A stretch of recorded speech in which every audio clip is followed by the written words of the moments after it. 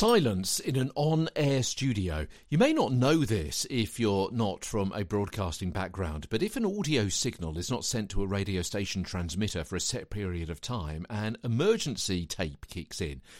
Not usually a tape nowadays, but the phrase has stuck. So that's if equipment senses that a silence is too long. Essentially, the equipment will think to itself, something's happened in the broadcast studio.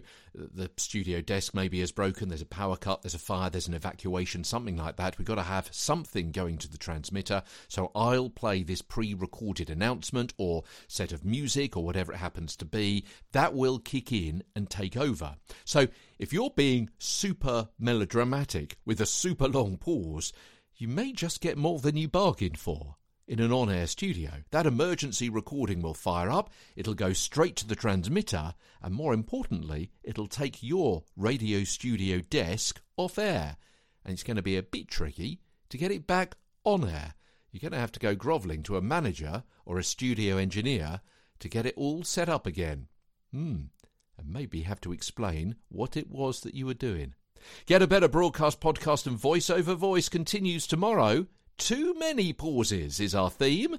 I'm Peter Stewart from London with more tomorrow.